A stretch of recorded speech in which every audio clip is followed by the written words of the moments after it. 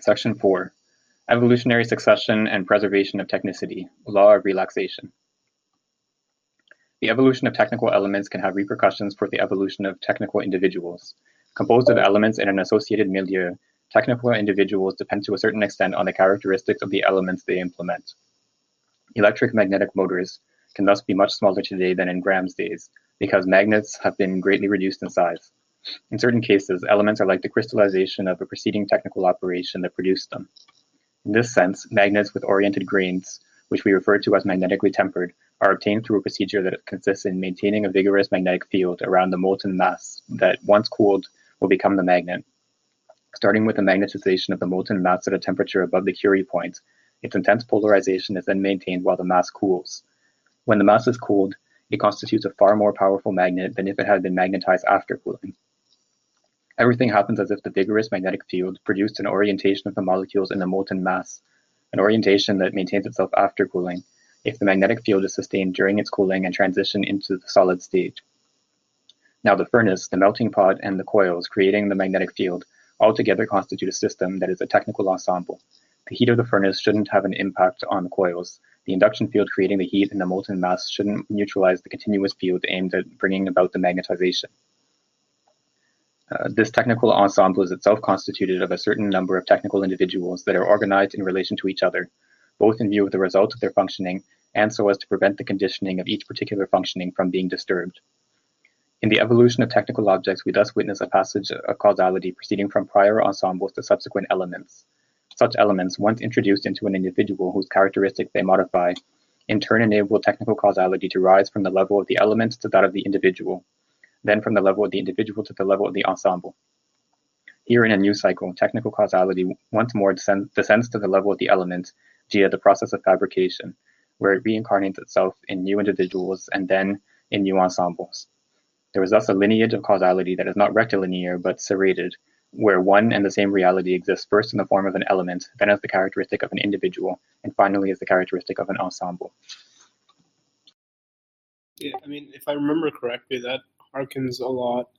I not read this because it's not an English read, but Psychic Collective, and I forget the last name, so it's all in French, but that book where it talks about crystallization, right?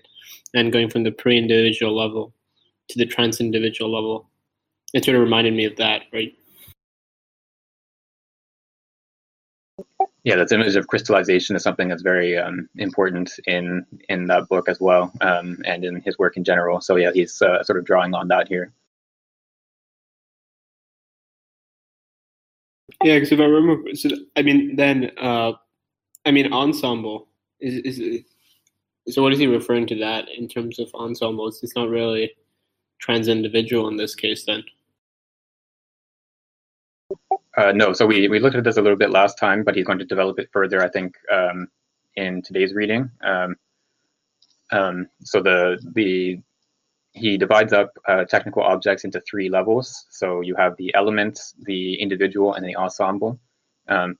So the sort of fundamental one is the individual. The other two are defined in terms of the individual. So the technical individual is a technical object that has an associated milieu. So it's individuated and it has a certain environment in which it functions. And then an element is a technical object below the level of the individual, so a component of a technical individual that is not itself an individual. And then an ensemble is something that contains an individual but is not itself an individual. So those are the three levels of technical objects. So an ensemble is an organization that contains technical individuals but is not itself an individual. Okay, would someone like to read the next paragraph? Yeah, I don't mind. Go ahead. The historical solidarity that exists among technical realities is mediated by the fabrication of elements. For technical reality to have posterity is not enough for it to simply to improve in itself. It must also reincarnate itself, and participate in this cyclical coming into being via a process of relaxation within the different elements of reality. The solidarity that exists among technical beings masks the other much more essential solidarity that requires the temporal dimension of evolution. Not identical with biological evolution, however, which in turn is not characterized by these successive changes of levels and which occurs along more continuous lines. If transposed into biological terms, technical evolution would consist in the fact that a species would produce an organ that would be given to an individual, which would thereby become the first term of a specific lineage, which in turn would produce a new organ. In the domain of life, an organ is not detachable from the species. In the technical domain, an element is detachable from the whole that produced it, precisely because it is fabricated, and here we see the difference between the engineered and the produced. In addition to its spatial dimension, the technical world has a historical dimension. Its current solidarity mustn't mask the solidarity of succession. This later solidarity is in fact that what determines the great epochs of technical life through a law of serrated evolution. So yeah, here he's proposing a law of evolution of technical objects, or a theory of the evolution of technical objects through these different levels of reality that he's pointed out. So the technical individual, it leaves a posterity, or it founds a lineage not through other individuals but through elements. It's the elements of a technical object that is transmitted to a future generation and then becomes an element of a different technical object. So you have a process of evolution where an element is incorporated into a new technical object as its descendant, which is incorporated into an ensemble, which then creates a new element, and so on. So you have a cycle between between an element, an individual, and an ensemble, and then back to a new element. Yeah, I think it's so he contrasts that with the fact that human organs, in the domain of life, an organ is not detachable from the species. In the technical domain, an element is detachable from the whole that produced it, precisely because it is fabricated. And here we see the difference between the engendered and the produced. Yeah, I think that line sort of explains it pretty clearly with regards to this short little paragraph. Yeah, so he's contrasting technical evolution and biological evolution. So yeah, biological evolution is the evolution of species happens through the generation of individuals, whereas in technical evolution it happens through this cycling between individual elements and ensemble. Yeah, would someone else like to read the next paragraph? Yeah, I'm happy to go ahead. Nowhere else does such a rhythm of relaxation find its equivalent. Neither the human nor the geographical world can produce such oscillations of relaxation, with successive fits and spurts of new structures. This relaxation time is the technical time, properly speaking. It can become dominant with respect to all other aspects of historical time, to the extent that it can even synchronize other rhythms of development and appear to determine the entire historical evolution, when in fact it only synchronizes and brings about its phases.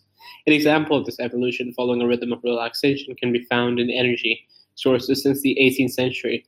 A large part of energy deployed during the 18th century came from waterfalls, displacements of atmospheric air, and from animals. These types of prime movers corresponded to artisanal exploitation, or rather, limited factories distributed along waterways. From these artisanal factories emerged the high-efficiency thermodynamic machines at the beginning of the 19th century, and the modern locomotive, which is the result of the adaptation of Stephenson's valve gear to the multi-tubular design by Marc Seguin, lighter and smaller than a French boiler. This valve gear allows for the variation of the relation between admission time and expansion time, as well as the ability to reverse gears, the reversal of steam.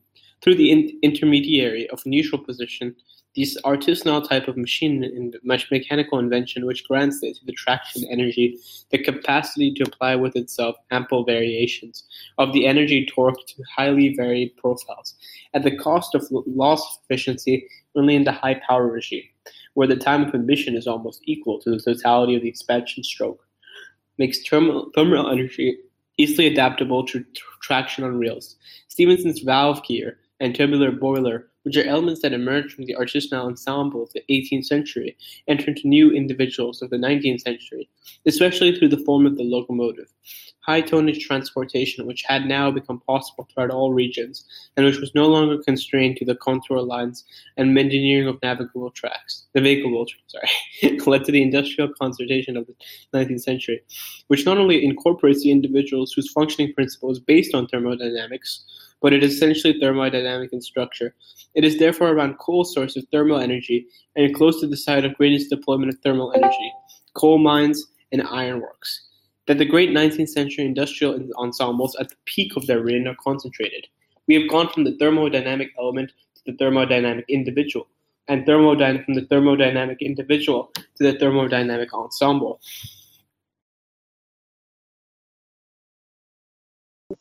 So this is an example of this process of evolution that he describes. So starting from these elements in the steam engine, they're incorporated into individuals like a high tonnage train, and then these individuals are incorporated into an ensemble formed of the coal mine and the rail system and the factory. Yeah, I had one question though. I think, one second. Yeah, so he says high tonnage transportation, which had now become possible throughout all regions, and which was no longer constrained to the contour lines of engineering navigable tracks, led to the industrial concertation of the 19th century, which not only incorporates individuals whose functioning principle is based on thermodynamics, but it is thermodynamic in its structures. Its structure is therefore around coal or source of thermal energy and closely related to the sites of thermal energy. Blah, blah, blah. It goes on to there. But I mean, this key line here, I think I'm struggling a bit with it, whose functioning principle is based on thermodynamics, but is essentially thermodynamic in a structure. So I mean, I'm a bit lost. What do you mean by individuals whose functioning principle is based on thermodynamics? So here he's talking about the steam engine, which is thermodynamic, or the functions on thermodynamic principles. So it involves the expansion and contraction of different gases based on heat. So it's the steam engine functions on thermodynamic principles. So the individual locomotive or the machine in a factory are thermodynamic individuals. And then they're incorporated into this thermodynamic ensemble because the whole system is structured around sources of coal. So you have these railway networks and concentrations of factories around coal mines and so on. All right, I'll read the next part then. Well, maybe we can see if someone else who hasn't read wants to join in. Anyone? Sure, I can go. The principal aspects of electrotechnics will in turn emerge as elements produced by these thermodynamic ensembles. Before acquiring their autonomy, the applications of electrical energy emerge as a highly flexible means for the transmission of energy from one place to another by way of energy transport cables. Metals with high magnetic permeability are elements that are produced by way of the application of thermodynamics to metallurgy. Copper cables and high-resistance porcelains for insulators emerge from steam-powered wire mills and coal furnaces. The metallic frameworks of pylons, as well as the cement for dams, are both born out of great thermodynamic concentrations and enter as elements into the new technical individuals that the turbines and alternators are. A new wave and a new constitution of beings become emphasized and concretized. In the production of electrical energy, Graham's machine gives way to the polyphase alternator. The direct current of early energy transport gives way to alternative currents with constant frequency, adapted to being produced by thermal turbine and consequently also produced by hydraulic turbine. These electrotechnic individuals have integrated themselves into the ensembles of the production, distribution, and utilization of electric energy, whose structures differ vastly from that of thermodynamic concentrations. The role played by the railway in this thermodynamic concentration is now replaced by the role played by high voltage transmission lines in the ensemble of industrial electricity.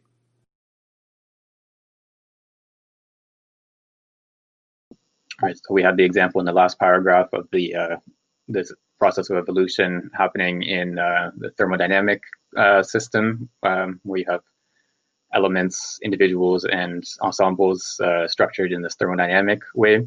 And here we have the same evolution happening in the electrical system. So you have individual elements like the copper cables and the porcelain and so on that are incorporated into individuals, and then they're incorporated further on into these ensembles. So you have a new system of electrical transmission, which differs from the system of the railway lines and the thermodynamic system.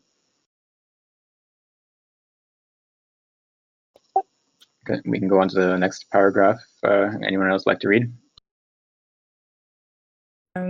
I can go forward. So, at the moment in which electrical techniques reaches its full development, it produces new schemes in the form of elements that initiate a new phase.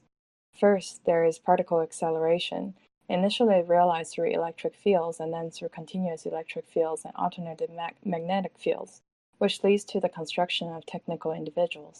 Having enabled the discovery of possibility of exploiting nuclear energy, subsequently and quite remarkably, there is a possibility, afforded by electrical metallurgy, of extracting metals like silicon, which allows the transformation of the radiant energy of light into electric current with an efficiency that already reaches a level relevant for limited applications, 6%, and which is not much lower than that of the first steam engines.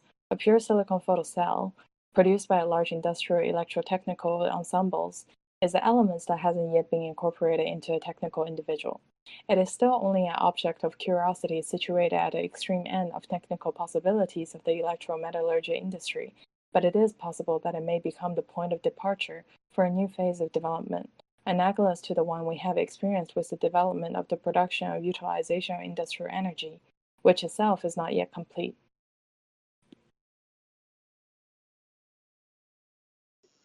So yeah, he's giving indications here of a new cycle of this evolution, which he's pointing to early photoelectric cells. And so it's interesting that this has, of course, developed quite a bit since his time. So I don't know too much of the technical details to know whether the example he's pointing to is the source of further developments that we see happening today or not. If anyone else knows more about that, that would be interesting to hear about. Yeah, I found the Wikipedia link for electrometallurgy. It sounded cool. I had no clue what it was. So electrometallurgy is like a method that they use electrical energy to produce metals by electrolysis, and so it's electrometallurgy is like usually the last stage, as Wikipedia says, in metal production, is therefore preceded by pyrometallurgical or hydrometallurgical options. The electrolysis can be done on molten metal oxide, which is used to produce, as for example, to produce aluminium from aluminium oxide via a Hall-Héroult process. Electrolysis can be used as a final refining stage in the pyrometallurgical metal production, and is used for the reduction of metal from an aqueous metal salt solution produced by hypermetallurgy. There's a lot of metals there. Yeah, I mean, my understanding based on this passage is just that they use electricity to separate different metals out of an ore. Like this is what they do to produce aluminum from bauxite, which is why a lot of it happens near hydroelectric dams where they have access to a lot of electrical energy.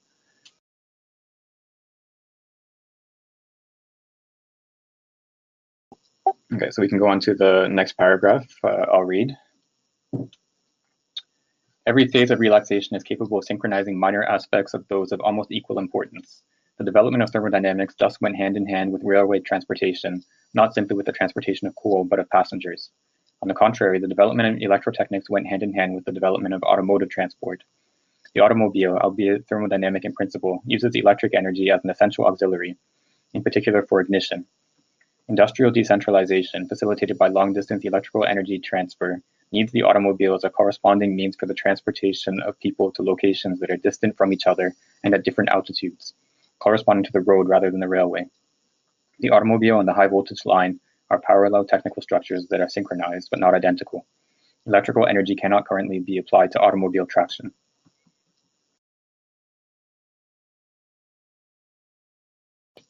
So within this cyclical process of evolution, you have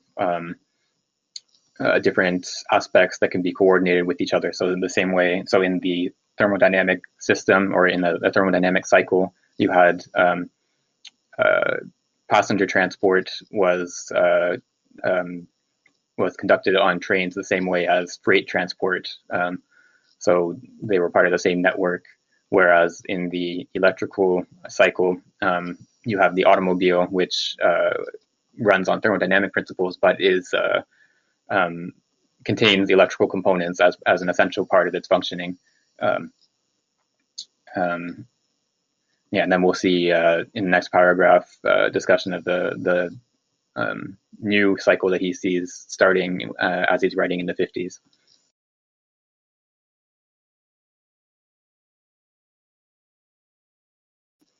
So would someone like to read the last paragraph of the section?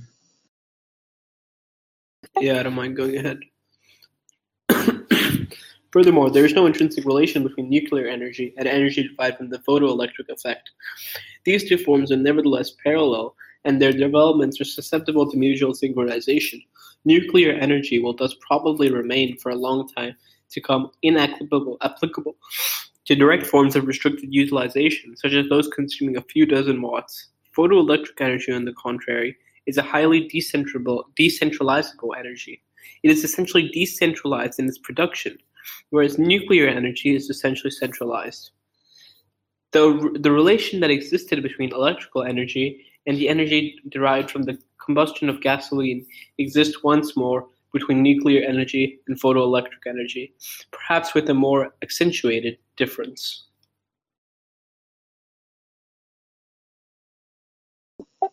So again, he's pointing to developments that are just starting in the 50s. So the development of nuclear energy and solar energy are just starting. And it's interesting that this development didn't really take off the way that he maybe anticipated. So, well, nuclear energy has spread, but it has not replaced fossil fuels in the production of electricity because, well, for a number of reasons. The cost of construction and some of the famous disasters like Chernobyl and so on have made it much harder to produce nuclear power plants than I think probably people anticipated at this time when he's writing. And then solar energy is only just sort of starting to become competitive with fossil fuels. So the electrical cycle that he describes here lasted longer than I think he thought it would.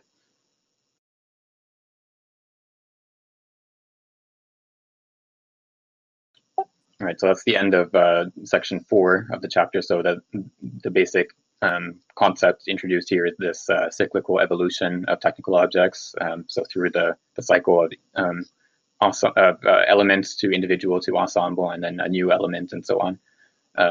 That's the general concept of section 4. So we can go on to section 5, which is a bit longer, about 10 pages.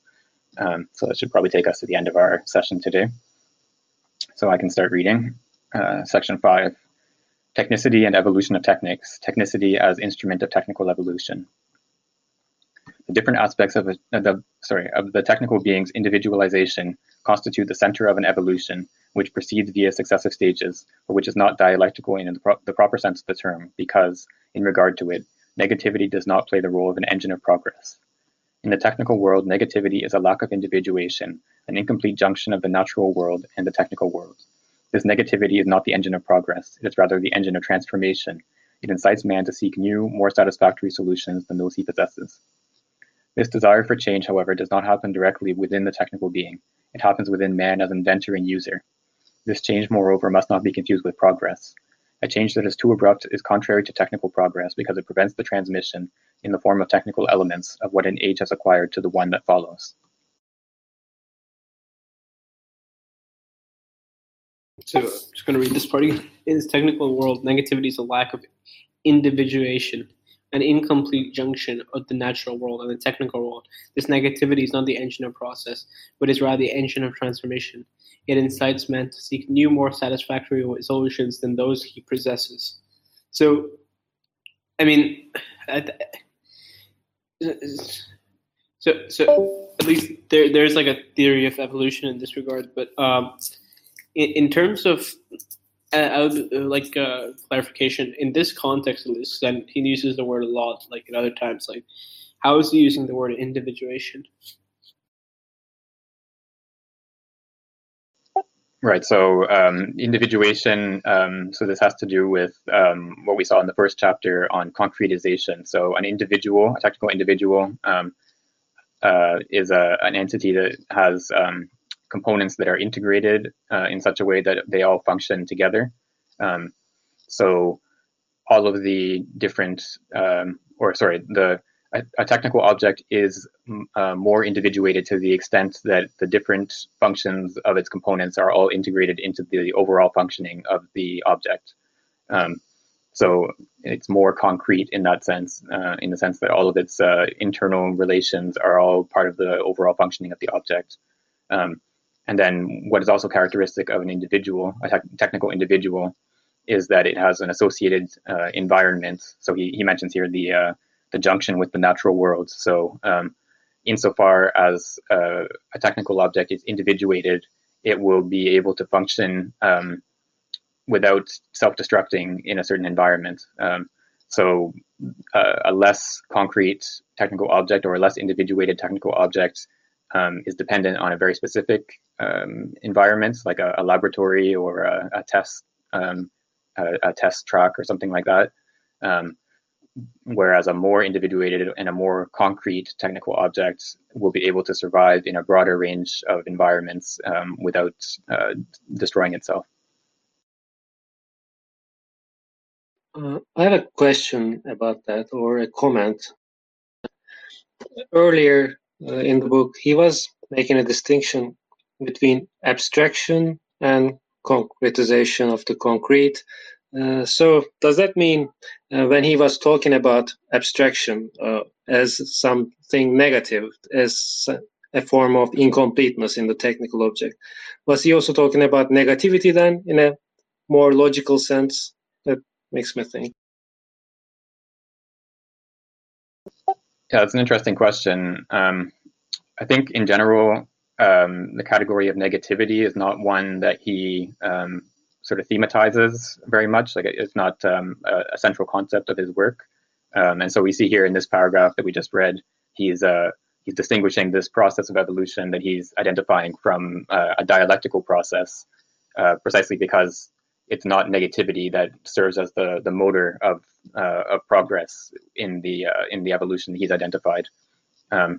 So when he talks about abstraction as a lack or an incompleteness in a technical object, you can identify that as a sort of negativity, but it's not an internal negativity in the sense of a dialectical process.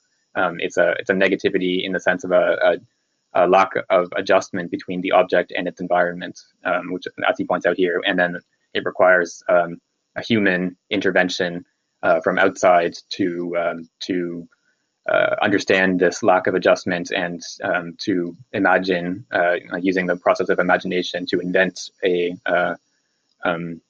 new technical structure that will be more concrete and that will have a better adjustment with the environment. We should also maybe throw in the word hypertelic is also functioning here, where it's if something's overfitted to its environment in such a way where it's either too specialized or not specialized enough, then it's hypertelic and it needs to be further concretized. Right. We saw that last week, where he talks about how an over-specialized technical object is not an instance of progress. So more specialization is not necessarily progress in the sense that a technical object that is hyper-specialized to one specific environment that can only function in a certain environment is less concrete than a technical object that has the capacity to function within a broader range of environments.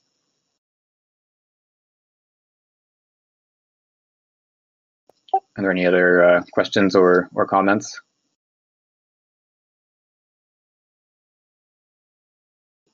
Okay, and then someone would like to volunteer to read the next paragraph.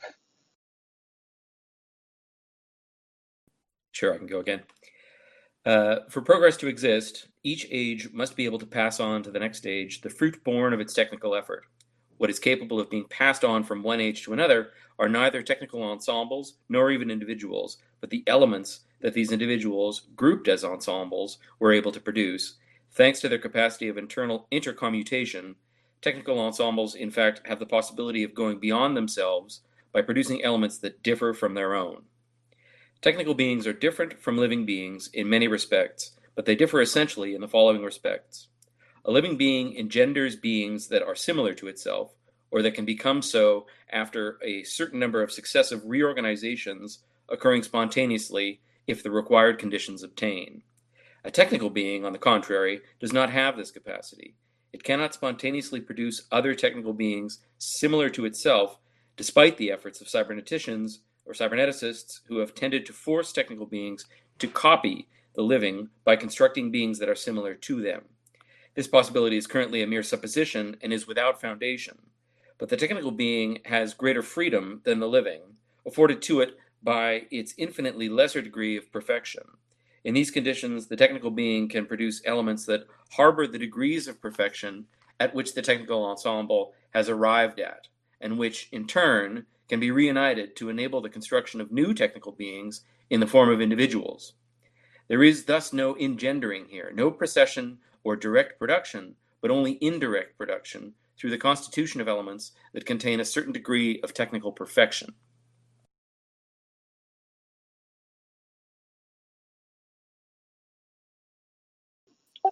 So this is basically a restatement of what we saw in the last section about the cyclical evolution of technical objects.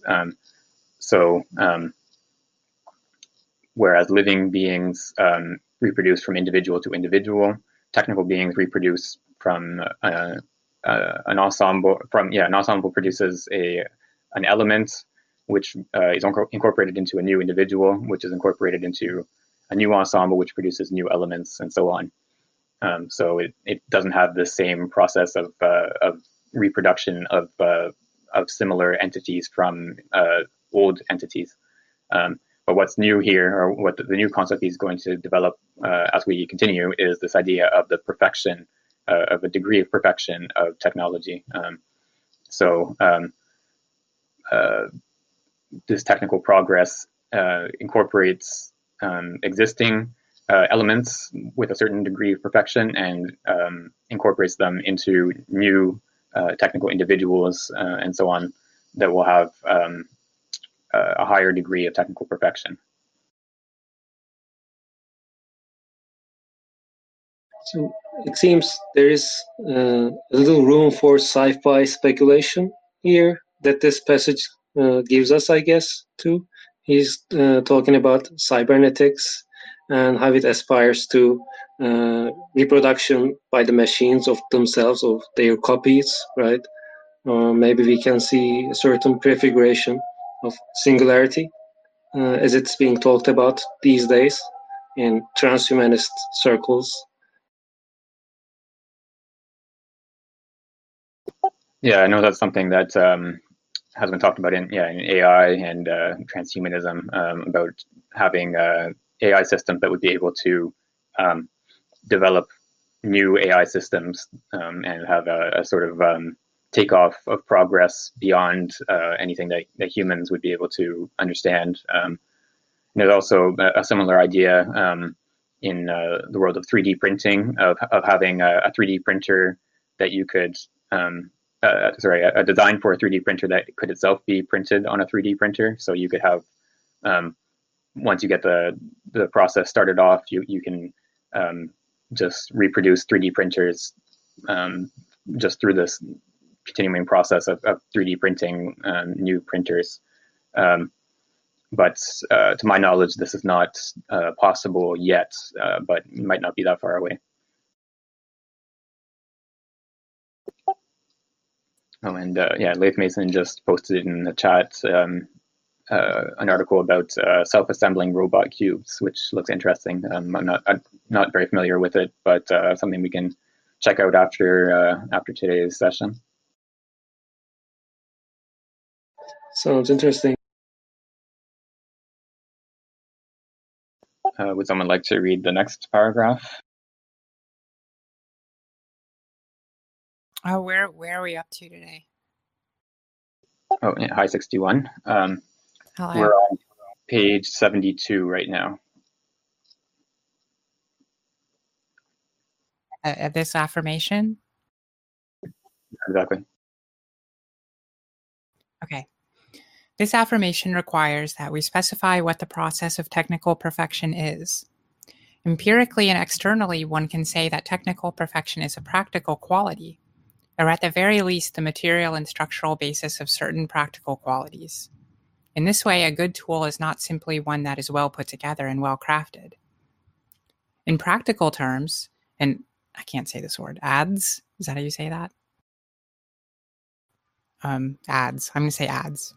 In practical terms, an adze can be in poor condition, blunt, and yet not be a bad tool. An adze is a good tool if, on the one hand, it has a curve suited for a straight, well-aimed strike at the wood, and on the other hand, if it can be sharpened and keep its sharpness even when employed to work on hard wood. This latter quality in turn results from the technical ensemble employed to produce the tool. It is because it is a fabricated element that the adze can be made of a metal whose composition varies at different points. This tool is not only a hunk of metal shaped into a certain form, it has been forged, which is to say that the molecular chains of the metal have a certain orientation that varies in certain places, like a piece of wood whose fibers are oriented in the direction that offers the greatest solidity and elasticity, especially in the intermediary parts between the cutting edge and the flat, thick part, which goes from the socket to the cutting edge.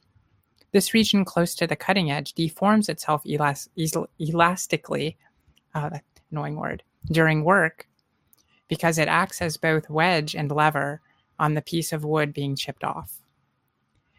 And finally, the cutting edge has a higher steel content than the other parts. Its steel needs to be hard, but in a proper delimited way, for too much of hard steel in the cutting edge would make the tool brittle and the edge would shatter into splinters. It is as if, in its totality, the tool is made of a plurality of functionally different zones welded together. The tool is made not only of form and matter, it is made of elaborate technical elements according to a certain schema of functioning and assembled into a stable structure through the operation of fabrication. The tool unites within itself the results of the functioning of a technical ensemble. In order to make a good adze, a technical ensemble of foundry, forge, and quench hardening is required.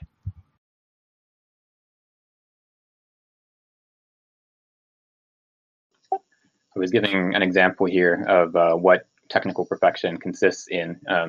So in the case of the adze, there are certain qualities that different portions of the tool have to have in order for it to function properly. It has a certain function of shaping wood, and in order to have this function, the different parts of the tool have to have different technical properties. So this is an example of technical perfection.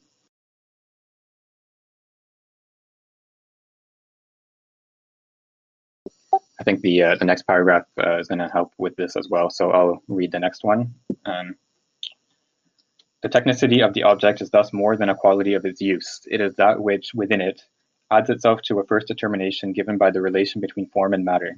It acts as an intermediary between form and matter. Here, for instance, as the progressive heterogeneity of the quench hardening in different points. Technicity is the degree of the object's concretization. During the period of wood foundries, it was this concretization that gave Toledo's blades their value and prestige, and more recently led to the quality of Saint Etienne's steel. This type of steel expresses the result of the functioning of a technical ensemble comprising in equal measure the qualities of coal used, as well as the temperature and chemical composition of the soft water of the Huron River, or the species of green wood used to stir and refine the molten metal prior to casting. In certain cases, technicity becomes predominant with respect to the abstract aspects of the relation between matter and form. A coil spring is thus a very simple thing in form and matter, yet the fabrication of springs requires a high degree of perfection in the technical ensemble that produces them. The quality of individuals, such as an engine or an amplifier, often depends much more on the technicity of simple elements, valve springs for instance, or a modulation transformer, than on the ingenuity of their assembly. Technical assemblies, however, that are capable of producing certain simple elements, such as a spring or a transformer, are sometimes extremely vast and complex, and are almost coextensive with all the ramifications of several global industries. It would not be an exaggeration to say that the quality of a simple needle expresses the degree of perfection of a nation's industry. This explains why there are judgments that are legitimate enough in both practical and technical terms, such as when a needle is specifically called an English needle. Such judgments have a practical sense, because technical ensembles express themselves in the simplest elements they produce. This mode of thought, of course, exists for other reasons besides those that legitimate it, and particularly because it is easier to qualify a technical object by its origin than to judge its intrinsic value. What we have here is a phenomenon of opinion, but even if this phenomenon gives rise to numerous exaggerations or intentional exploitation, it is not without foundation.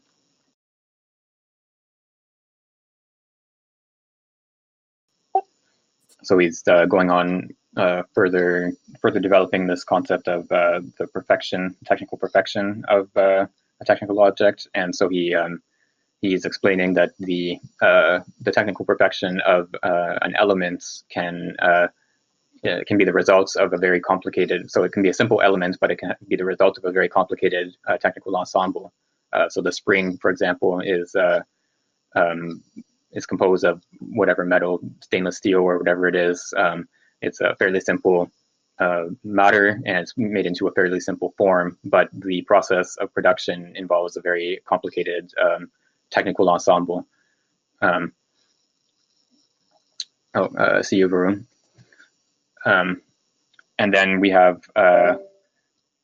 again, in the other direction, the technical perfection of an individual or an ensemble can also be the results of the perfection of the technical elements.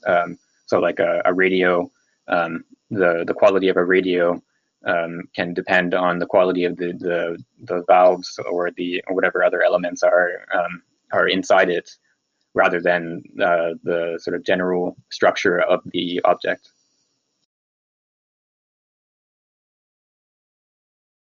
Okay, so who wants to read the next paragraph?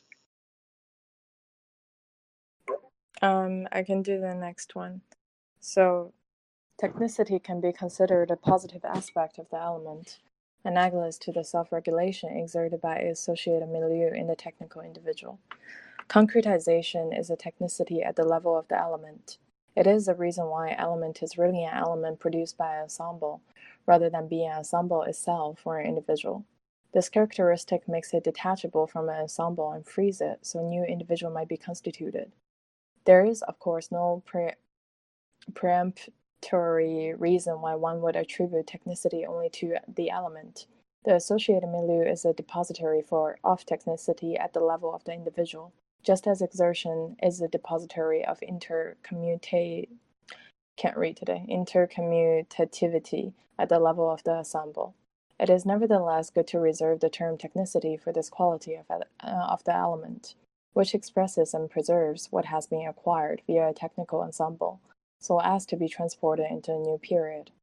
What the element transport is a concretized technical reality, whereas the individual and the ensemble contain this technical reality without being able to transport and transmit it. Elements have a transductive property that makes them the true bearers of technicity, just as seeds transport the properties of a species and go on to make new individuals. It is thus within an element that technicity exists in the purest way, in the free state as it were, whereas in the individual or the ensemble, technicity only exists in the state of combination.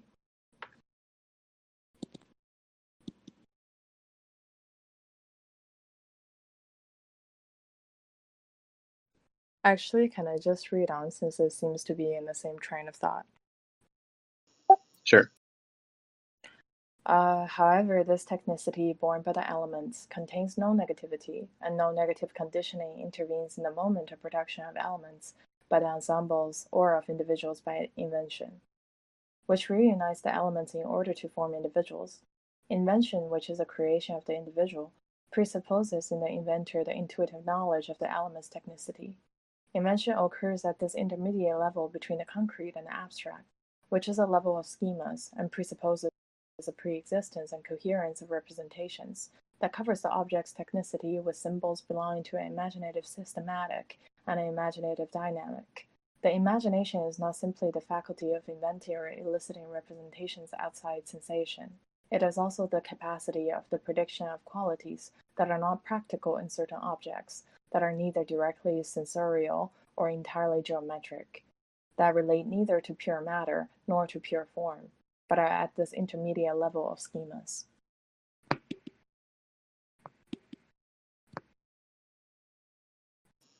Yeah, so this is I think an important passage in this section.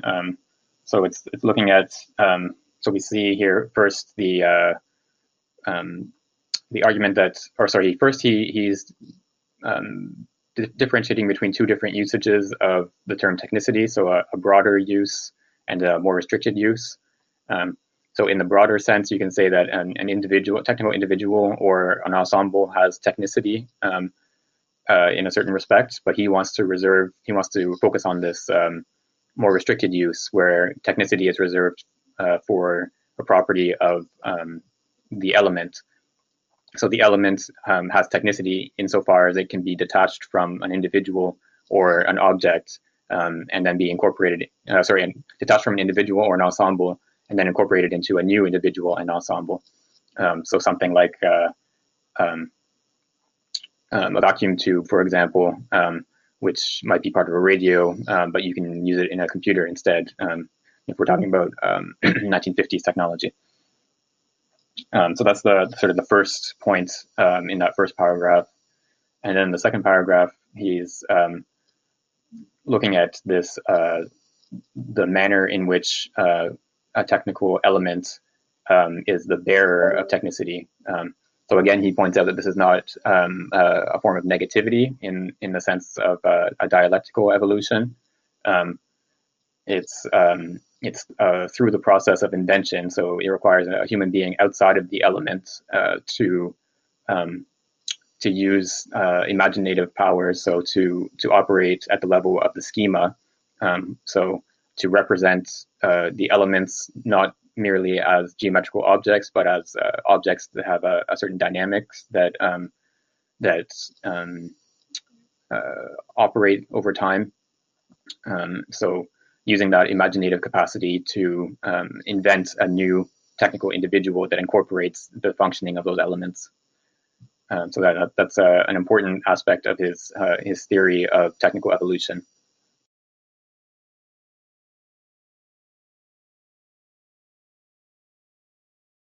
Yeah, who wants to read the next paragraph?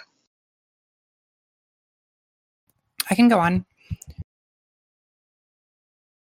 We can consider the technical imagination as being defined by a particular sensitivity to the technicity of elements. It is this sensitivity to technicity that enables the discovery of possible assemblages. The inventor does not proceed ex nihilo, starting from matter that he gives form to, but from elements that are already technical, with respect to which an individual being is discovered as that which is susceptible to incorporating them. The compatibility of elements in a technical individual presupposes the associated milieu. The technical individual must therefore be imagined, which is to say presupposed as already being constructed in the form of an ensemble of ordered technical schemas. The individual is a stable system of the technicities of elements organized as an ensemble. What is organized are these technicities, as well as the elements as basis of these technicities, not the elements themselves taken in their materiality. An engine is an assemblage of springs, axes, and volumetric systems, each defined by their characteristics and their technicity, not by their materiality. Thus, a relative indeterminacy can subsist in the localization of this or that element in relation to all the others. The location of certain elements is chosen more by virtue of extrinsic considerations than by intrinsic considerations of the technical object in relation to the diverse processes of its functioning. The intrinsic determinations, based on the technicity of each element, are those which constitute the associated milieu. This associated milieu, in turn, is the concretization of the technicities contributed by all the elements in their mutual reactions. Technicities can be thought of as stable behaviors expressing the characteristics of elements, rather than as simple qualities. They are powers in the fullest sense of the term, which is to say capacities for producing or undergoing an effect in a determinate manner.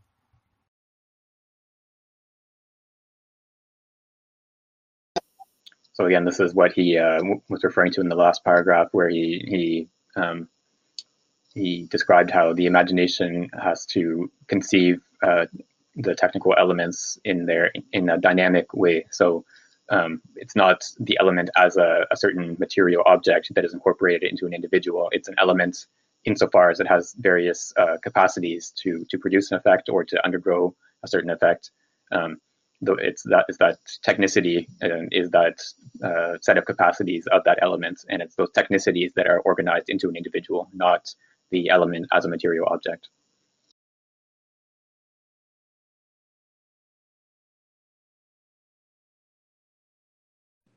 The line in the fourth last line that says technicities can be thought of as stable behaviors is really illuminating. But yeah, just a comment on that. Yeah, that's I think an important. It's almost it's basically a definition of what he means by technicity. So the stable behavior of a technical element is that's technicity, and it's that technicity that is incorporated into the structure of a technical individual.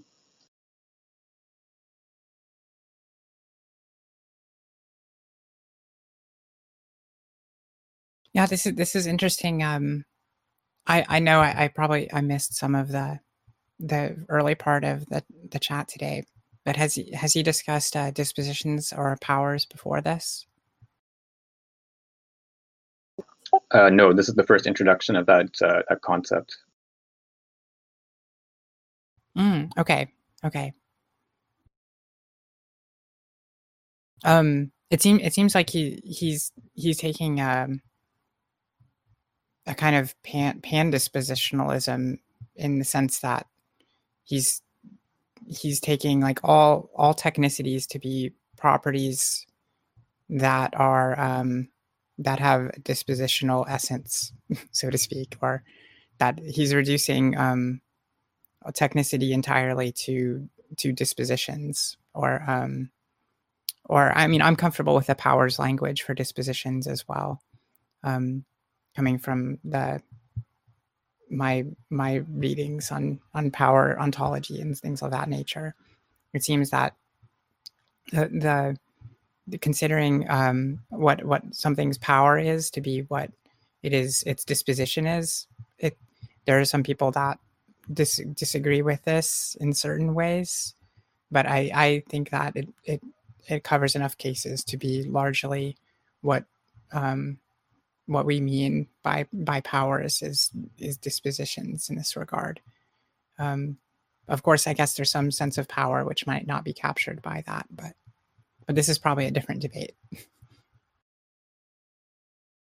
Yeah, I know there's a field of literature that I'm a little bit familiar with in analytic philosophy of the ontology of powers or dispositions, and I think those terms are generally used interchangeably. And so in this text here, so he uses the word power in French is puissance. But disposition, I think, works as a synonym as well. So yeah, he's conceiving of the technical properties of elements as dispositions. So it's a capacity to produce an effect or to undergo an effect in a certain way.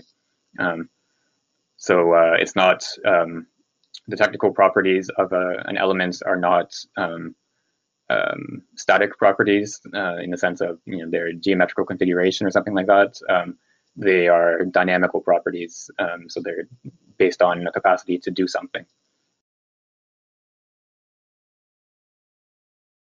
But it's interesting that they're considered to be intrinsic determinations. So they're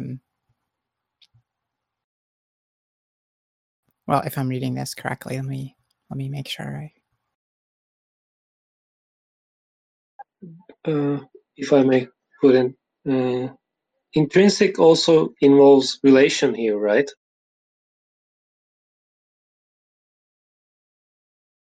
Yeah, so he's distinguishing between, so in the structure of a technical individual, he's distinguishing between intrinsic determination and extrinsic determination. So the structure of an engine, for example, certain internal relations of components are intrinsic, so they have to do with the functioning of the engine as a whole, sort of independently of its environment, and then certain other aspects of its structure might be extrinsic.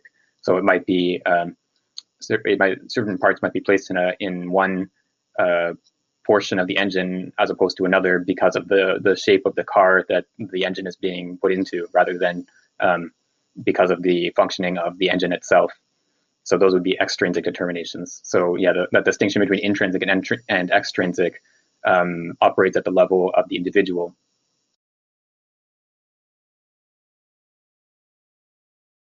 Does it function also at the level of the ensemble, in the sense that individuals need to be set into, technical individuals need to be set into different zones, like he was saying earlier, or does that suggest that they are extrinsic to one another? Yeah, that's an interesting question. It's not clear from this paragraph whether there's such a thing as intrinsic and extrinsic determinations in an ensemble.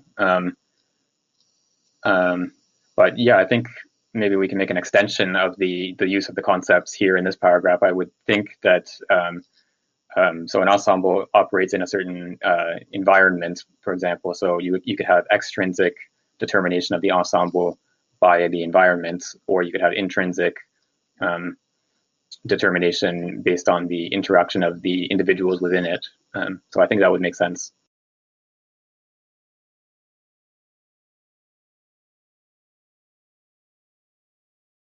But the ensemble is just the organization of the technicities, which are related to intrinsic determinations, which are constituted by concretization of the technicities contributed by the constituent elements. Sorry, that was probably not the most well grammaticized way to talk about that, though. I'm trying to piece it all together. Yeah, I totally, that description fits for me, with the exception of the fact that like he talks in places where individuals need explicitly to be isolated from each other in order to function as an ensemble. So he gives an example of a recording studio somewhere where, in order for the electricity to not interfere with the recording, you actually need to be careful about how you isolate certain technical individuals that are participating in the recording studio such that they can fit together as an ensemble. Oh, right, yeah, I recall that from like the sandbox, the safety zone, where you kind of can see the intrinsic determinations of the element, the technicities contributed by the elements, without I guess without the or do you avoid the assemblage within that kind of organization, or is it just the assemblage is not preset or something like that? Or is it that that there is some kind of assemblage which always has to be preset and imagined, as this paragraph kind of indicates? Or wait, or is it the technical individual must be imagined? But is this the ensemble, or the ensemble is the group of individuals? Or because, okay, so there's elements, there's ensembles, and then there's individuals, and maybe I'm just not entirely sure how they all relate to one another. Right. We discussed this a little bit before you joined. but so it's a 3-level account.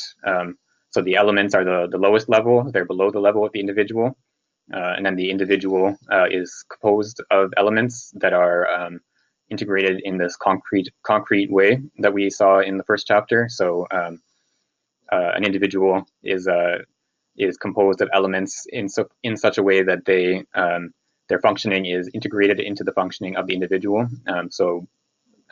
All of the relations between the components contribute to the functioning of the individual. And then an ensemble is an organization of individuals. So it's not itself individualized. It contains individuals, but it's not itself individualized. So yeah, the recording studio is an example of that, because each of the components is isolated from each other. It only has one relation to the other components, whether it's like a mic cable or whatever it is, connecting one to the other. But except for that one relation, they are supposed to be isolated from each other. Right. This makes a lot of sense to me within the context of the kind of 19th century syllogistic thinking of the universal and the particular, and the individual as mediating the universal and the particular. So that's easy to remember. That's good. Okay, so I think we can go on to the next paragraph if someone would like to volunteer to read. I could try. Sure, go ahead. The higher the technicity of an element, the more the margin of indeterminacy of this power diminishes. This is what we want to express when we say that the elementary technical object concretizes itself as its technicity increases. One could thus name this power a capacity if one intends to characterize it in relation to a determinate deployment. Generally, the higher the technicity of an element, the wider the conditions of deployment of this element are, as a result of the high level of stability of this element. The technicity of a spring increases when it is capable of bearing higher temperatures without losing its elasticity, when it preserves its coefficient of elasticity without significant modification within larger thermal and mechanical limits. It technically remains a spring, but within a much larger framework, and is suited to a less restricted incorporation into this or that technical individual. An electrolytic condenser has a lower degree of technicity than a dry dielectric condenser, such as paper or mica. An electrolytic condenser, in fact, has a capacitance that varies as a function of the voltage to which it is submitted. The thermal limits of its utilization are more restricted. At the same time, it varies when submitted to constant voltage, because the electrolytes as well as the electrodes become chemically altered during the course of their functioning. Dry dielectric condensers, on the contrary, are more stable. Nevertheless, the technical quality once again increases with the independence of its characteristics from the conditions of utilization. A mica condenser is better than a paper condenser, and a vacuum condenser is the best of all, since it is not even subject to the condition that the voltage be limited, lest the insulation risk perforation. An intermediary degree, the ceramic silver-plated condenser, for instance, which hardly varies with temperature, and the air condenser, both provide a high degree of technicity. It must be noted that in this sense, there is not necessarily a correlation between the commercial price of a technical object and its elementary technical quality. Very often, considerations of price do not intervene in absolute terms, but via another requirement, like that of space. An electrolytic condenser is thus preferred to a dry dielectric condenser, where its high capacity would require too much space to house the condenser. Similarly, an air condenser is often cumbersome with respect to a vacuum condenser of the same capacitance, although it is much cheaper and is equally safe to deploy in a dry atmosphere. Therefore, in many cases, economic considerations do not intervene directly, but through the repercussions that the degree of concretization of the technical object has on its deployment in an individual ensemble. It is the general formula of the individual that is subjected to economic repercussions, not that of the element as element.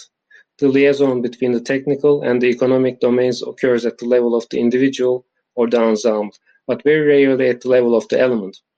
In this sense, one could say that technical value is largely independent of economic value, and that it can be appreciated according to independent criteria.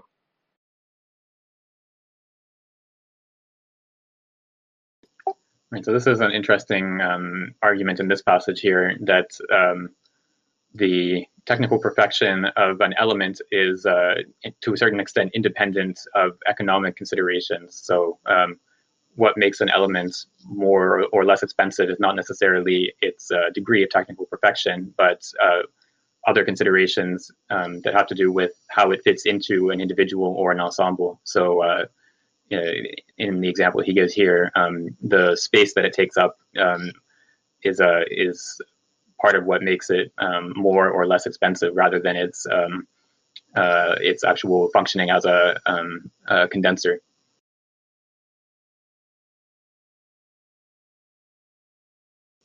Okay, so I can read the next paragraph. Actually, I'll probably do the next two, because the next one is short.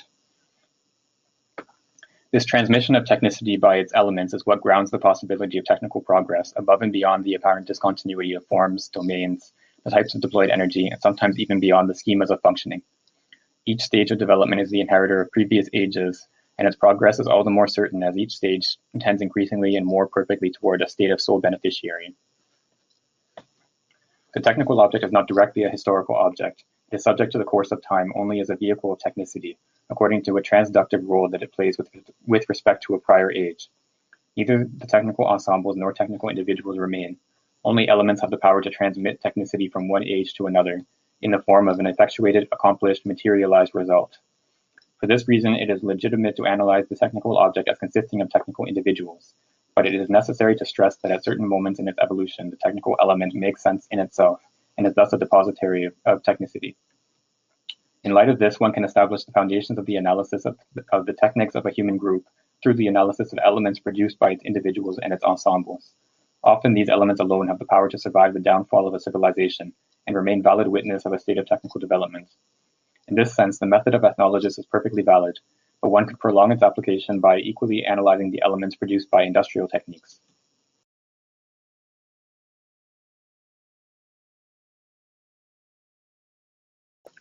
There's a term here that came up a couple paragraphs earlier that I forgot to discuss, this term transductive. So this is a technical term that he introduces in his other major work, the Individuation in the Light of Form and Information.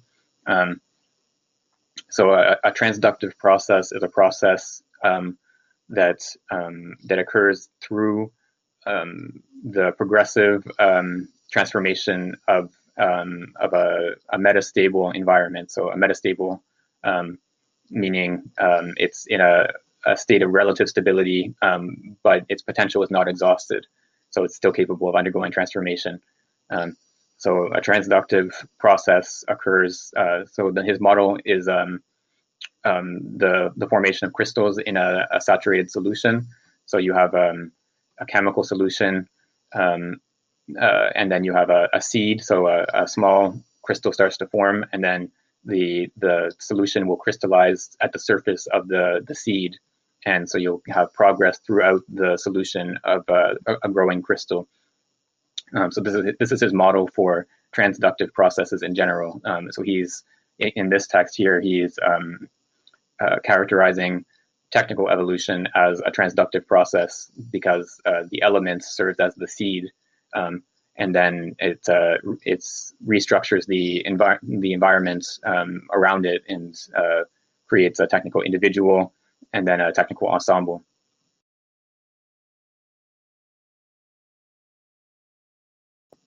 All right, would someone like to read the next paragraph?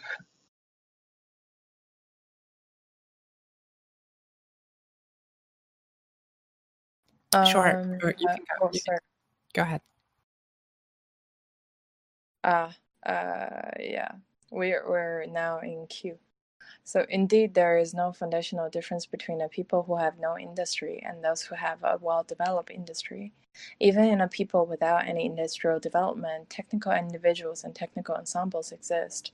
Nevertheless, rather than being stabilized by institutions that fix and perpetuate them by installing them, these individuals and ensembles are temporary or even occasional. What is preserved from one technical operation to another are merely the elements, which is to say tools or certain fabricated objects.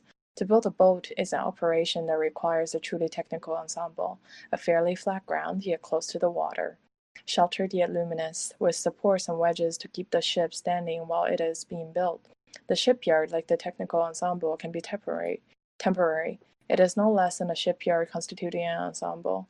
Even today, similar temporary techniques in some ensembles still exist, sometimes even highly developed and complex ones, such as the construction sites of buildings. Others are provisional while being durable, like mining facilities or the drilling rigs for oil exploration.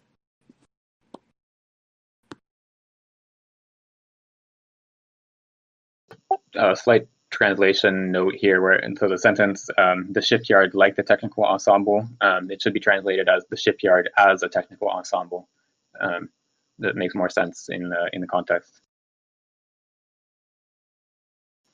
Yeah, so we see here a further extension of the concept of a technical ensemble. So so far he's been discussing it in the context of Western industrialized society, but he's giving examples here of how you can apply the same concept in non-industrialized societies. So the production of a boat requires this ensemble that consists of the flat surface and with access to water. And you could add, it has to be close enough to sources of wood or whatever other materials are used for the production of the boat. But yeah, so that you have a technical ensemble even in a non-industrial society. This is kind of interesting because it kind of sets aside questions of historically loaded kind of phases of technicity. He's kind of flattening technical objects and technicity out such that the historical practices, which we don't think of as technological, are still technological, and in the same way that the technological processes of contemporary society are. So he says that even without any industrial development, the technical individual and the technical ensemble exists.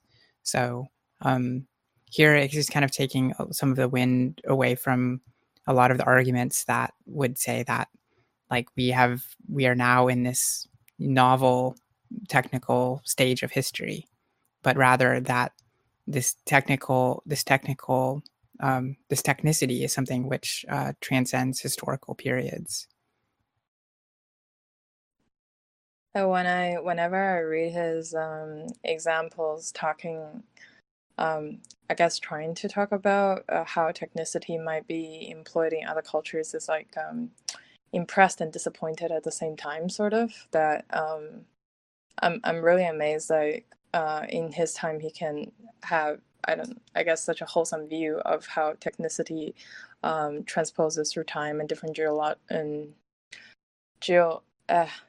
can't say anything today, geographical positions, but at the same time the examples that he picked for analyses is just so industrial that I wish he had more analyses of example that does not get limited within that realm. Yeah, I know how you feel. I'm used to the kinds of examples from other authors on technology that will talk about like traditional mythology and religion as having technicity, for instance. And I find that these are really clarifying because they're somewhat counterintuitive, and they support Simondon's claim that the historical is in some ways kind of untouched by the technical, that the technical, it transcends the historical in a specific kind of way, that we shouldn't be thinking about technical objects as something that is just a recent development or something along those lines. Yeah, I think specifically what he's arguing here is that this hierarchical structure of the elements, individual, and ensemble is transhistorical. So that same structure exists in contemporary industrialized society and also in non-industrialized societies. So it's not specific to any one society. At this point, frankly, I'm really curious about Smanon's dating life. What does his partner do? I actually don't know. That is an interesting question.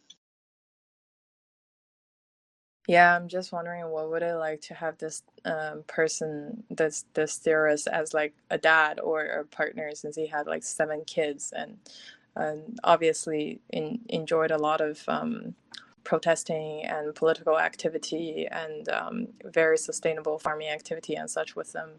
But when I read languages and thoughts like this, I just don't know how he can deliver it in a quotidian manner.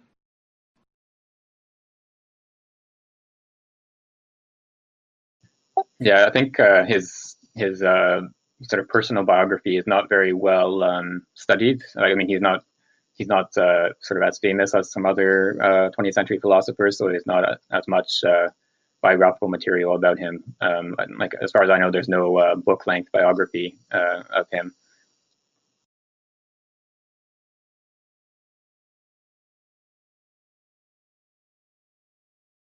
Oh, thank you for that link. I haven't been able to find any biographical content, so I'll definitely read that after the group. Yeah, that's the article that I read that barely told me where he taught and his 7 kids and activism and such. I haven't been able to find anything else aside from that at all.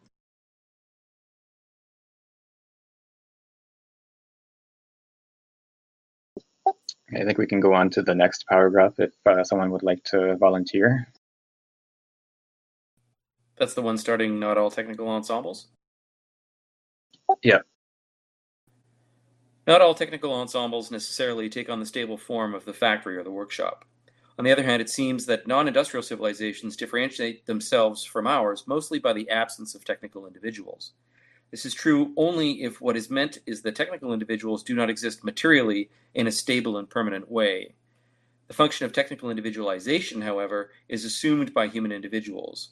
The process of learning through which man forms habits, gestures, and schemas of action that enable him to use the highly varied tools that the totality of an operation requires, pushes this man to individualize himself technically. It is he who becomes the associated milieu of these diverse tools. When he masters all of his tools, when he recognizes the moment he must change tools in order to continue working, or to use 2 or 3 tools at a time, he ensures an internal distribution and self-regulation of the task through his body.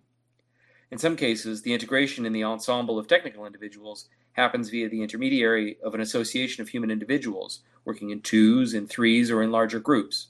When these groupings do not introduce functional differentiation, then their only direct purpose is to increase the available energy or speed of the work. But when differentiation is called for, they clearly demonstrate the genesis of an ensemble on the basis of men employed as technical individuals rather than as human individuals. This was the case with bow drilling or bow drilling, as described by the authors of classical antiquity. It is still the case with the felling of certain trees. It was also commonly the case not so long ago with the use of two-man crosscut saw, a two-man crosscut saw to make planks or rafters, 2 men working together in an alternating rhythm. This explains why, in some cases, human individuality can be used functionally as the basis of technical individuality.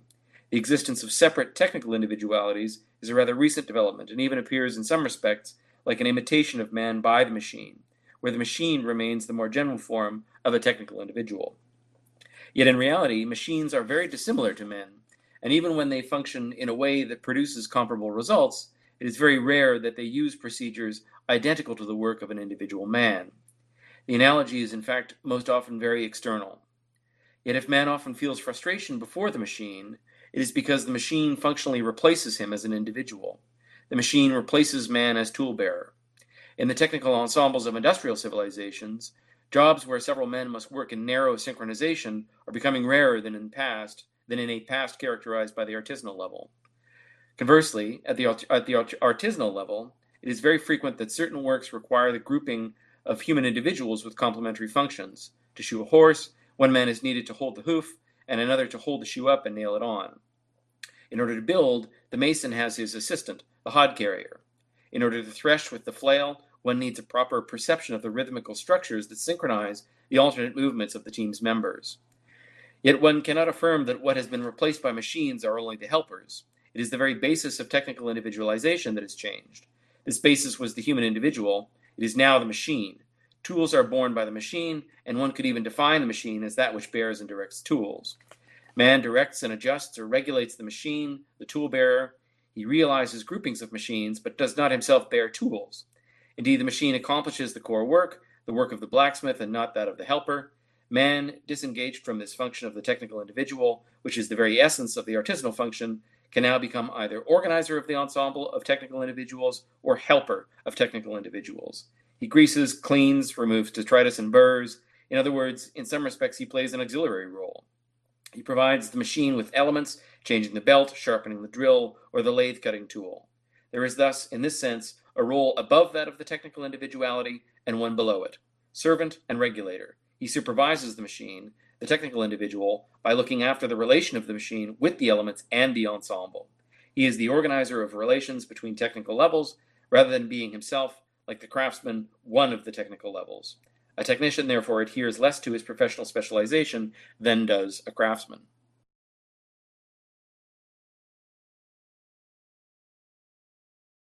All right, thank you. That was a bit of a long paragraph.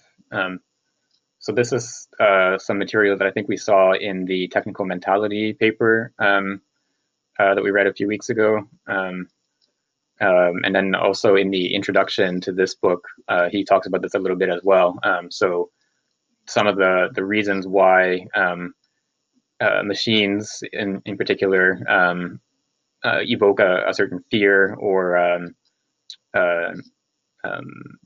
even hatred in human individuals. So because the machine replaces the individual, the human, at the level of the individual as the bearer of tools, it displaces human workers into these roles either as the supervisor or as the helper, rather than being the bearer of tools and at the level of the technical individual.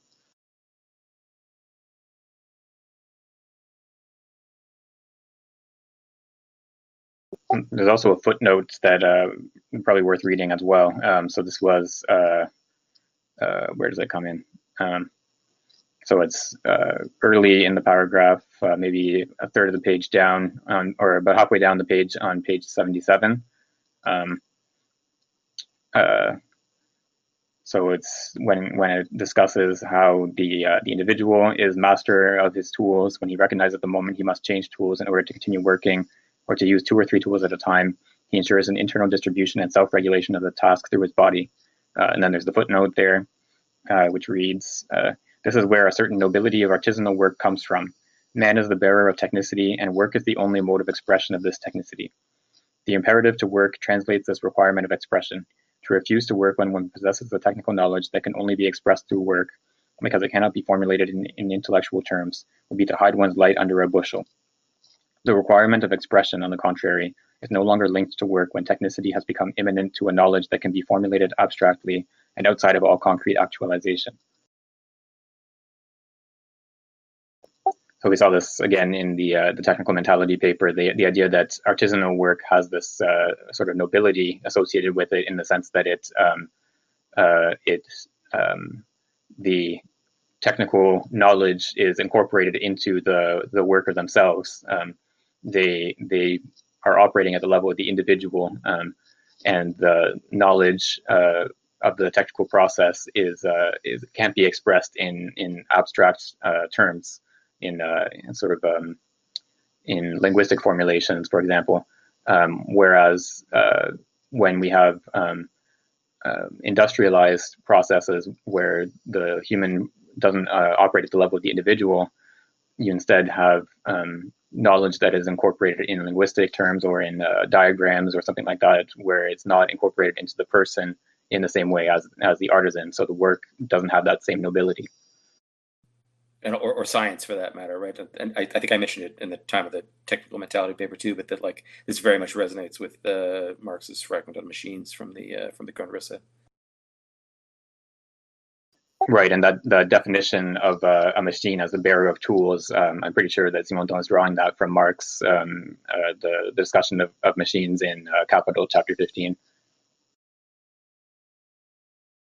I'll definitely look at the statements in the Grundrisse. I don't know if I want to look at Capital. My eyes might fall out or something.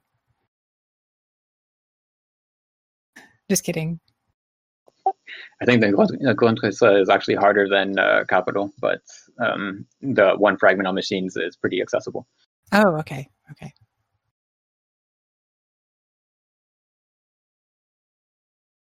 Yeah, no, that footnote was definitely very relevant. It almost seems as though the function which work provides is in danger from the abstraction which and from which the craftsmanship limits the expression of the work, the expression as a criteria of the work, such that work can be worked without any kind of non-abstract things. If work can be entirely abstract in the sense of like if I were to imagine a task of intellectual work in which somebody was supposed to do something with abstractions, which did not have any physical or technical or experimental content, then there would be no longer this kind of expressivity within the function of work, and therefore work would lose something which it heretofore had been constituted by, which is this expressivity of artisanal work. Yeah, this changing function of work, or this transition of work from this artisanal mode to this industrial mode is one of the key problems that motivates this book as a whole. So he wants to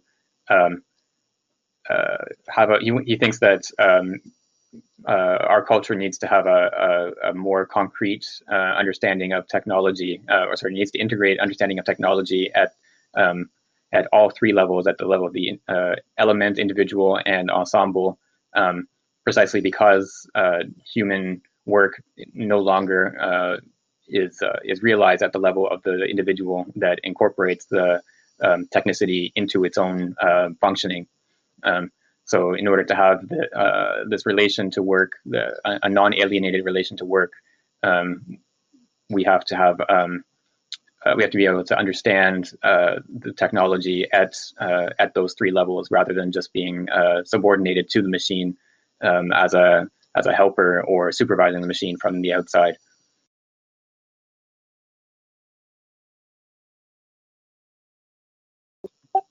Okay, so we can go on, I think, to the next paragraph. I can read.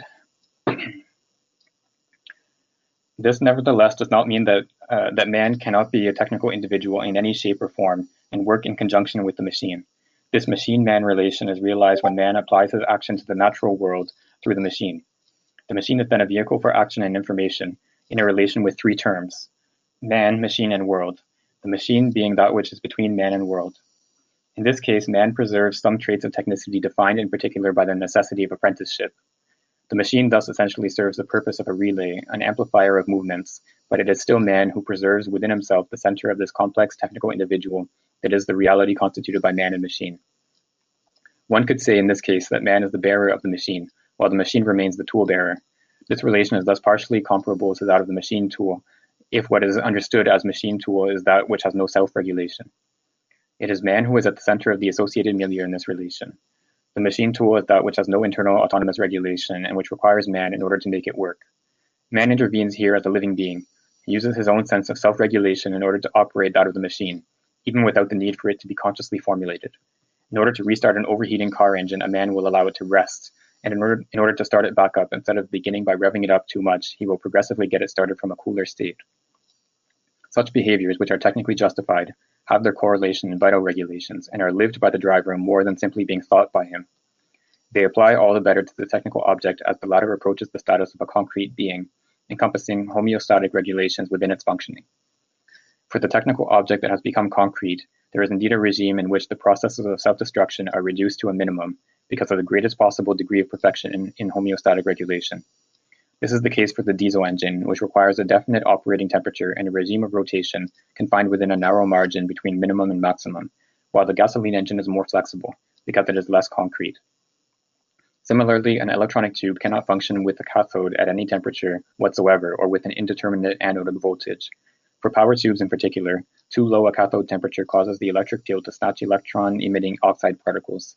Hence the need for a gradual startup, beginning with a warm-up of the cathodes without anodic voltage, followed by the powering of the anodes. If the circuits of polarization are automatic, fed by the cathodic current, then they must be progressively powered through the gradual feeding of the anodes. Omitting this precaution leads to a short instant in which cathodic current already occurs before polarization reaches its normal level. Polarization produced by this current and proportional to it tend to limit it. The cathodic output, which is not yet limited by this negative reaction, would exceed the admissible maximum.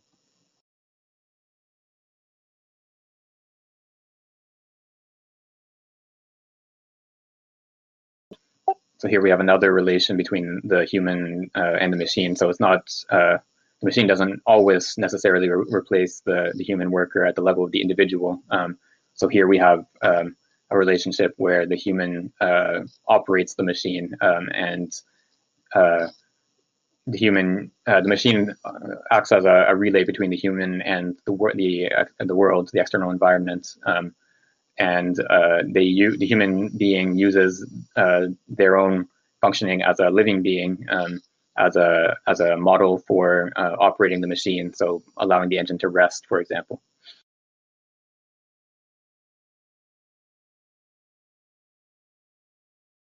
I think the interesting thing for me is that this kind of behavior can be seen in society as appropriate, where other, nuanced kind of active beliefs also are kind of just shed in the same vein. Really interesting. Could you expand on that? Like which beliefs, which active beliefs are you thinking of? So what I meant by that was this type of understanding technicity as an extension of not only oneself, but also kind of society in a way where, robotics can be this mirror kind of society which acts in spirit alongside man, right? Or whatever kind of concept, kind of overlays most media contemporarily. And, kind of like way back, maybe like the advent of science fiction, or when science fiction was really becoming popular with people like, I forget his name, sadly, but he was the guy that really popularized a lot of like this type of like naval science fiction. But the point that I was making was that this kind of behavior, or like this extension of man and spirit into technicity, right, is entirely appropriate in certain circumstances. But then it's, this kind of same concept. Yeah, him. The same concept is not really extended to other things, right? More inanimate things in a way, where, objects or bodies can just be perceived as things that fundamentally don't feel, right? And that might be a kind of callback to a sort of Cartesian notion of the separation between bodies and minds. But, equally so, this kind of mechanistic thinking, which pervades all throughout, contemporary Western society, is, we don't extend a lot of these kind of feeling functions to animals for some reason. And it's really incredibly interesting to see animals as these beings with the inability to speak or convey complex belief, imagination, emotion, or intention, right? And all the while, Americans will refer to their cars as her, or she, or any number of thing that objectifies, further feminizes the vehicle, and then also objectifies women in some way.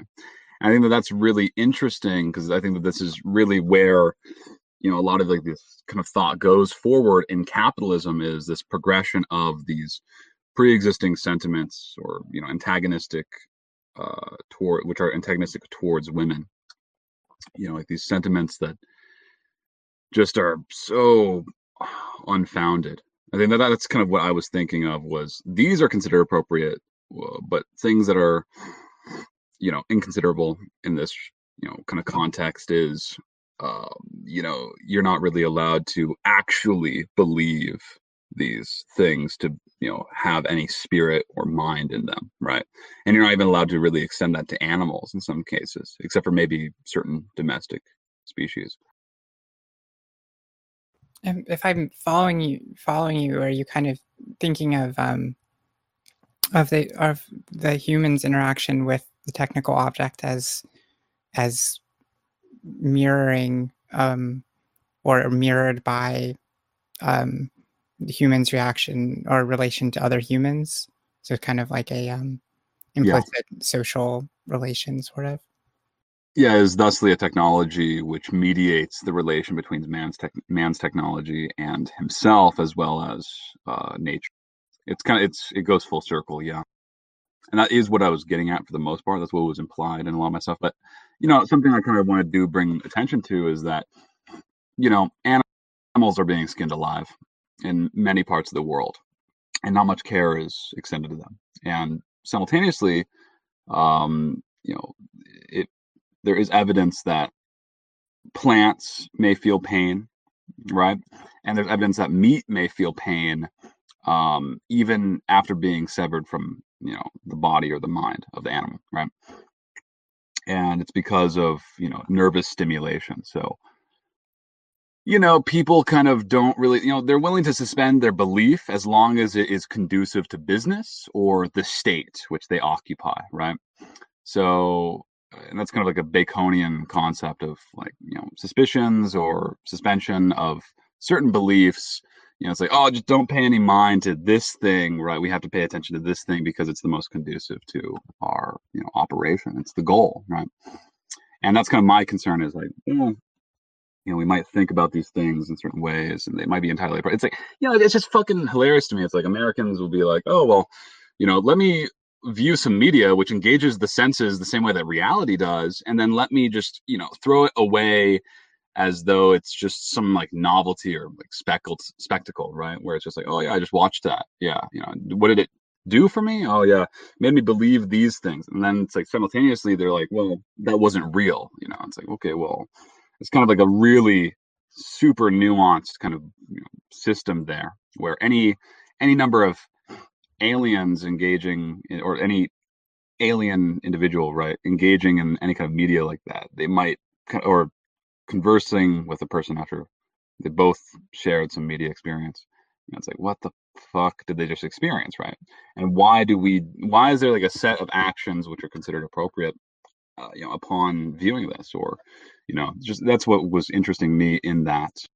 But also the mediation, to keep it on track, the mediation between the technicity and man's relation to technicity, and this kind of second race that comes up with this conception of robotics.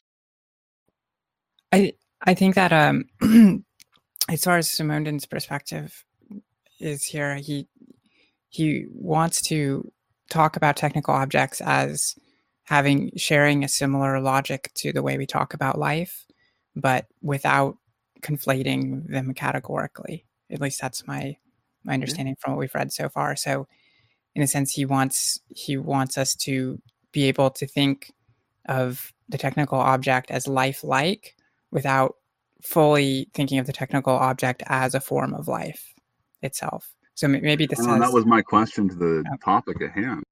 Yeah, I felt that might have been. Why is that appropriate?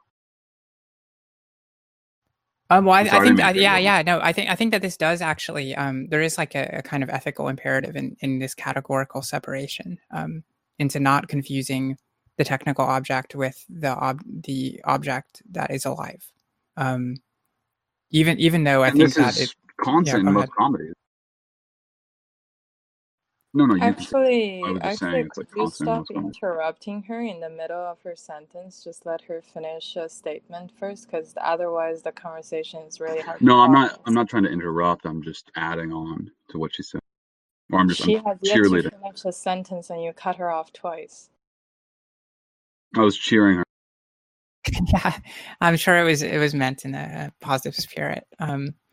But yeah, what do y'all think about the about Simondon's how close he talks about life and human life and the technical object, because it seems like there is this kind of ethical imperative in the background that to think about to conflate the categories of life and technical object would be somehow problematic in a very serious way, and that by talking about the technical object as something which can be lifelike, it can serve to differentiate them rather than conflate them. But I don't know. I can see the opposite way that there. I mean, it definitely, if I had a very surface reading of Simondon, I might be worried that there could be this possibility of objectification of life forms by thinking of them as technical rather than lifelike in some way. But I do think that he makes great strides to kind of create a situation in which that ethical differentiation can be manifest. Like he definitely, I don't remember exactly where it was, but he made a stride to dissociate the technical object from the life world object. Yeah, I think one example. Go ahead, LA. You cut out, I think. Yeah, you cut out. Oh, sorry. Just to say that the moment where he sort of talks about the limitations of the cyberneticists, I think is a good example of precisely what you're saying. That he basically says it's not a simple matter of kind of analogizing from life or evolution over into technical objects, and that the cyberneticists made a serious mistake in doing so. That they are kind of like that they're not observing the kind of ethical boundary that you're describing. Yeah, I think there's sort of two levels that are operating. So just at the descriptive level, he thinks that it's inadequate, that a purely cybernetic approach to living beings is inadequate descriptively. So it doesn't cover what a living being is in a sufficient way. But then at an ethical level, I think he would argue that our relationship to living beings is different from that to technical objects, but that doesn't preclude the ethical relationship or ethical responsibility towards technical beings. So we saw this in the technical mentality paper as well, where he argues for an ethical relationship to technical objects, like an ethics of non-waste.